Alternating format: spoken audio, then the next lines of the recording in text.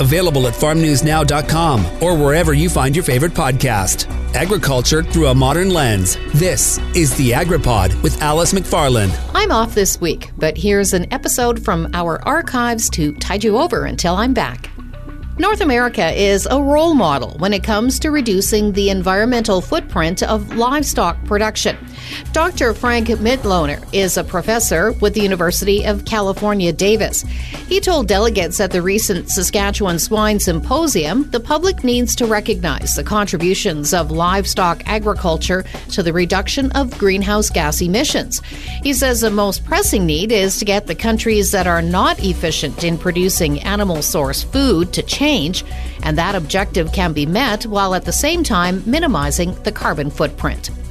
Shelby Corey wears many hats. She is a wife and a mother, a rancher, a rural municipal councillor, and a development officer with 4-H Saskatchewan. Life is hectic. Shelby is going to share how balancing the farm, kids, career, and everything else can be overwhelming, but there is a way to find balance. She will share some of the things that she has learned to avoid burnout. After the break, Dr. Frank Mitloehner. Digging into the topics that matter to you. The AgriPod with Alice McFarland. Dr. Frank Mitloehner is a professor and air quality extension specialist with the University of California, Davis. He spoke at a recent Saskatchewan pork industry symposium, and his talk centered on livestock's path to climate neutrality. Dr. Mitloehner, let's first of all talk about the true environmental impact of livestock production and how does it vary from species to species and region to region? The numbers that you oftentimes hear cited are international numbers from the FAO, and those numbers are around 14, so that's 14% of all climate impacts globally stemming from livestock. But that's a global average and a number that does not apply to Saskatchewan or to Canada overall or to the United States or so, where the impact of livestock are much smaller. In most developed countries, livestock emit approximately 5% of the respective nations' carbon footprint. So what are the key factors of livestock production that contribute to global warming? How significant is it, and how would the various livestock species compare? So, first of all, overall, if you look at all livestock species, the main contributors to greenhouse gases are ruminant species. So that's cattle, goats, sheep, and so on. And that's because they have a four-stomach system that lends itself to the production of methane. Methane is a potent greenhouse gas. That's the bad news. But the good news is that in contrast to other greenhouse gases, methane has a very short lifespan. So let's say CO2, carbon dioxide emitted from burning fossil fuels has a lifespan of 1,000 years. So once that stuff is in the air, it stays there pretty much forever. And in contrast to that, methane has a lifespan of 10 years, and in general, it is emitted at the same rate that it's destroyed. And that means while methane is more potent than CO2, it thankfully doesn't last in the atmosphere for long. And so that makes it very important that aspect of methane is extremely important to consider when discussing the footprint of livestock on climate. How have livestock producers adapted to this move towards climate neutrality, and how successful have those efforts been? So I would say that this question requires a nuanced discussion, because there are some places that have done really well and others who have not really started it yet. So the U.S. overall, I would say, is very efficient in livestock production, but that was not driven by reducing its carbon footprint or so, but it was largely driven by improving efficiencies. And here, North America is really a role model for the rest of the world. We are, for example, here in the United States, I know you're in Canada, but here in the United States we have beef production that feeds 18% of the global beef demand, with 8% of the global beef herd. So these efficiencies have a very far-reaching environmental impact, which is very positive. Dr. Frank Mitloehner is an air quality extension specialist based in California. What needs to happen to help other regions or other nations catch up in terms of the movement towards climate neutrality for livestock? So, first of all, the most pressing need that those countries and regions have in the world that are currently not efficient in producing animal source foods, the most pressing need they have is food security, having enough nutrient-dense food to feed their people. So that's the number one objective they have. But that objective can be met while at the same time minimizing environmental footprints, and that includes the carbon footprint. So by being more efficient in how we produce livestock, we also decrease the environmental footprint. For example, many people out in society don't really understand this link between efficiencies and emissions, but you sometimes have to use an analogy. For example, fuel efficiency of a car and emissions. They will understand that a car that they drive today is way more fuel efficient than the car their parents drove or their grandparents. And that means more fuel-efficient cars mean that they also drive from A to B like their parents' and grandparents' car did, but they use a third or so of the gas to do it. And that means burning less gas means fewer emissions, and the same is true for livestock. Our pigs today are 3 times or more efficient than pigs were 40, 50 years ago. And that means with a given amount of input, you produce way more output. The same is true for cattle, the same is true for poultry. We have a remarkable story to tell, but it really is time to tell it. But is it even possible to reach climate neutrality, and what needs to happen to accomplish that? So what's really exciting about the discussion around greenhouse gases, and in particular methane, is that while methane is a potent greenhouse gas, it offers some unique opportunities. And that has everything to do with its nature of being a so-called short-lived climate pollutant. As I said, methane is not just produced but also destroyed. This destruction process is called oxidation. And if we manage to hold our livestock herd stable, meaning if we keep methane from livestock at stable rates, then we are not adding new additional methane to the atmosphere, meaning we are not adding new additional warming. If we, however, increase methane, that would be very negative because it's a potent greenhouse gas. But if we manage to decrease methane, and we have been doing that at a large rate, if we manage to decrease methane from livestock, then we are actively pulling carbon out of the atmosphere.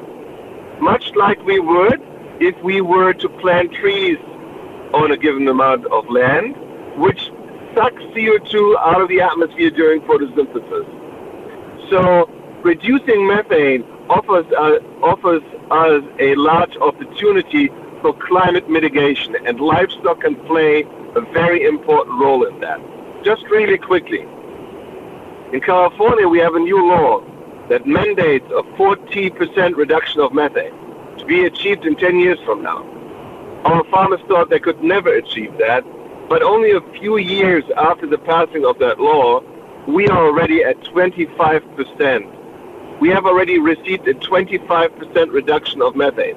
And again, reducing methane means we are pulling carbon out of the atmosphere, which induces what's called negative warming, and negative warming is a fancy word for cooling. So livestock producers can reduce methane and counteract some of the warming that's associated with fossil fuel use, for example, from other sectors of society. So from what I've understood from your discussions is farming and forestry can offer some significant solutions to climate issues. Forestry and agriculture are not just a source, but even more importantly, they are also a sink for greenhouse gases, because both plants and soils can take on significant amount of carbon. If you look at your national greenhouse gas inventories, or those here in the United States, you will find that, for example, the EPA in the United States says that agriculture and forestry emit 10.5% of all greenhouse gases in the United States. But they serve as a sink for 11.8% of greenhouse gases. Why the latter is never really discussed in the media is beyond me, because farmers and foresters are our allies in the fight of climate change. Dr. Frank Midloner is a professor and air quality extension specialist with the University of California, Davis. After the break, busy rancher and mom Shelby Corey shares 3 things you need to know to avoid burnout. Digging into the topics that matter to you. The AgriPod with Alice McFarlane. We've all heard the expressions, wearing many hats or too many irons in the fire. Whatever you call it, life can get pretty hectic.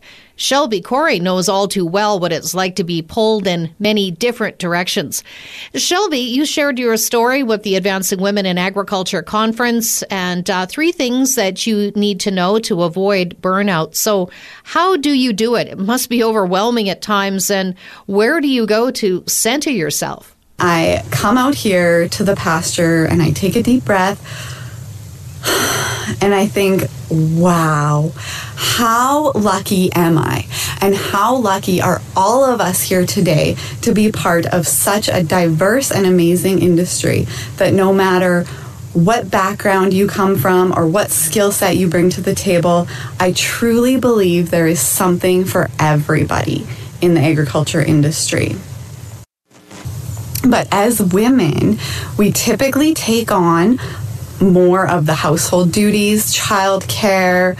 We take on the mental load of running a household, and it doesn't matter what industry you're in. And as far as society has come, women still do take on the majority of these roles. Add on top of that, trying to build a career, and things can start to pile up and people can feel burnt out. But as I've built my career in the various roles and responsibilities that I have, I look back and think of 3 things that have helped me continue to push forward. So number 1, if you can't tell, is passion. Know your passion. So ever since I was a little girl, I have been passionate about agriculture. And everything that I do today is connected in one way or another to agriculture. So I started my own beef business as a young mother sitting at home, and I wanted to be able to connect with consumers and share the modern story of beef production. And obviously working at 4-H is connected to agriculture, and even my role in my municipal government is still connected to agriculture because I was elected for standing up for agricultural producers, which will bring me to my next point of know your voice, which may seem a little off when you're thinking about how to avoid burnout and what does that have to do with it.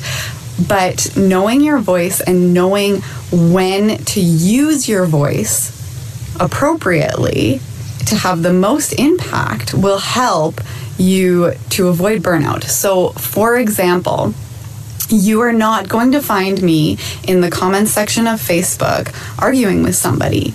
But instead, I created my own online beef business so that I could connect with consumers and have an audience that actually wants to listen to what I have to say so that I can share the story of agriculture. So instead of wasting my voice and my time trying to argue with somebody who I'm not going to change their position, I instead find somebody who's willing to listen and a platform that's going to have the most impact. And that brings me back to my position on council. I stood up at a public hearing and I presented appropriate facts in support of the beef industry and stood up against a detrimental policy. And next thing I knew, I was being asked by other community members if I would run for council. So another example of knowing your voice and using an appropriate platform to get your point across to the right people who are going to listen. Because talking to the wrong people is going to get exhausting, and we don't want to do that. We want to be able to talk to the right people on the right platform and knowing our voice to do that. So another part of knowing your voice is knowing when to use your voice and let people know that you need help, or saying no. So when I started my role at 4-H, I had to speak up on my role as a municipal councillor and step down from some roles that weren't necessarily where I would excel. So I was on a couple of different committees that I had to step down from in order to take on my position at 4-H. So being able to use your voice to speak up when you maybe need to step down from some roles, and speak up when you have the appropriate platform to do so. And both of these things are going to help you to avoid burnout, and they've definitely helped me tremendously. You've talked about knowing what your passion is about and knowing when to use your voice. What role does knowing your value play in helping to prevent burnout? It may also seem strange, but you need to use your voice to portray your value. So women in general do not tend to value themselves as highly as men, which leads us to take on more and more responsibilities without necessarily being compensated appropriately. And we need to be able to speak up for that. As women, we bring a very valuable perspective to leadership positions. And I've been asked at multiple municipal conferences, how do we get more women involved? Because they want to hear a different perspective from women. And it's really important for us to know our voice and step up, and to know our value and bring this value forward. So another example of knowing your value is when I started my beef business, and knowing the exact value of my product, and also taking into account my time and effort in marketing that product, which I don't think a lot of people take into account, because I did get a lot of pushback, not from consumers, but from other producers who have been selling their beef for the same price per pound for the last 30 years and pushing back against me for marking my prices up to account for my time, because I figured it out, and if I sold it for the same price as them, I might as well sell that animal at market and I would get the same amount. So why would I waste my time? And I think it's really important for us to take our time into consideration and know our value, so that we avoid burnout and we can take on opportunities that are going to be beneficial for us. And I'm not saying not to volunteer your time, because that's important, but if we're considering a business opportunity or taking on a new career path, we need to know our value. We need to negotiate that, because we do bring a very valuable perspective to the table, especially in leadership positions. And it only takes looking at the current pandemic, and the countries that have navigated through the pandemic the best have all had women leaders. So I really encourage you to think about these things and think about stepping up into these leadership positions, but you also need to make sure that you're being compensated appropriately for your value. Shelby Corey is a wife, mother, rancher, RM counselor, and development officer with 4-H Saskatchewan. It's time for the weekly agriculture news roundup for the week of November 30th, 2020. Statistics Canada released its 2020 production estimates based on farmer surveys conducted From the start of October to the middle of November, cereal crop production was higher, as wheat, barley, and oats all recorded higher numbers this year. Total national wheat production rose 7.7% to 35.2 million tons. Higher yields and a larger harvested area accounted for the increase. Canadian barley production rose 3.4% to 10.7 million tons. Oat production rose 8.2% on a national basis to 4.6 million tons. Higher harvested area offset lower yields. Canadian canola production fell 4.5% this year to 18.7 million tons. The federal government presented a proposal to the provinces and territories on changes to agri-stability. Ottawa offered to make changes, but on the condition that the additional costs are shared on the usual 60-40 basis. Saskatchewan Agriculture Minister David Merritt said the offer also includes the traditional cost split of the additional cost between Ottawa and the provinces, but Saskatchewan, Alberta, and Manitoba had been hoping that the feds would pick up a larger share.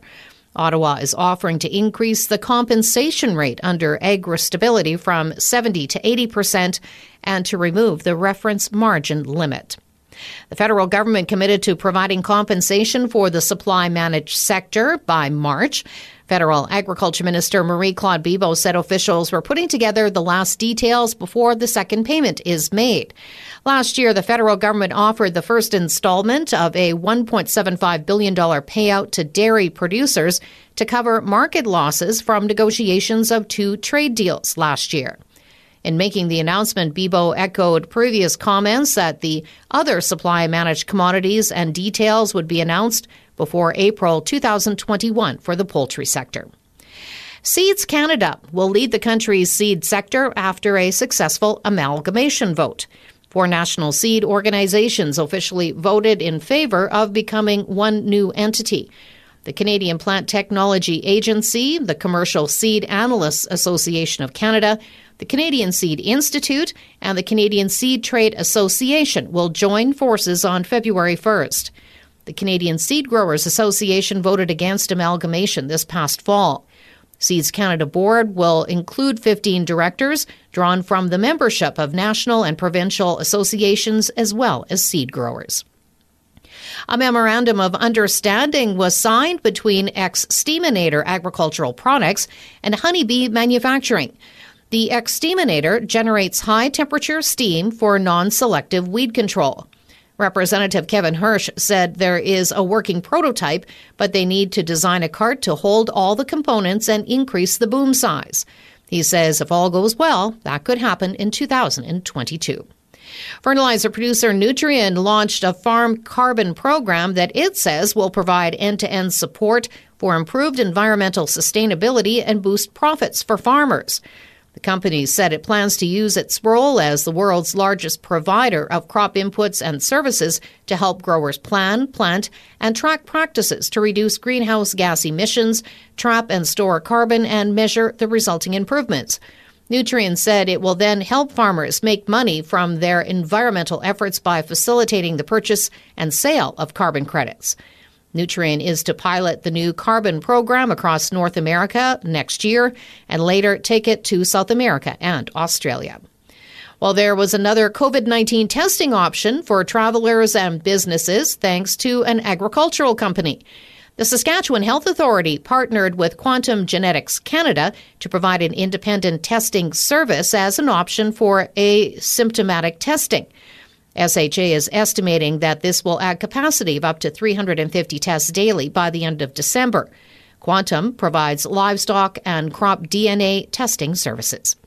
If you like what you've heard, you can rate and review wherever you get your podcasts, and make sure to subscribe to AgriPod with Alice McFarlane for more weekly episodes. The AgriPod is produced by Colby Heiss with host and CJVR Agriculture Director Alice McFarlane and is a division of the Jim Pattison Broadcast Group. Available wherever you find your favorite podcast and at farmnewsnow.com.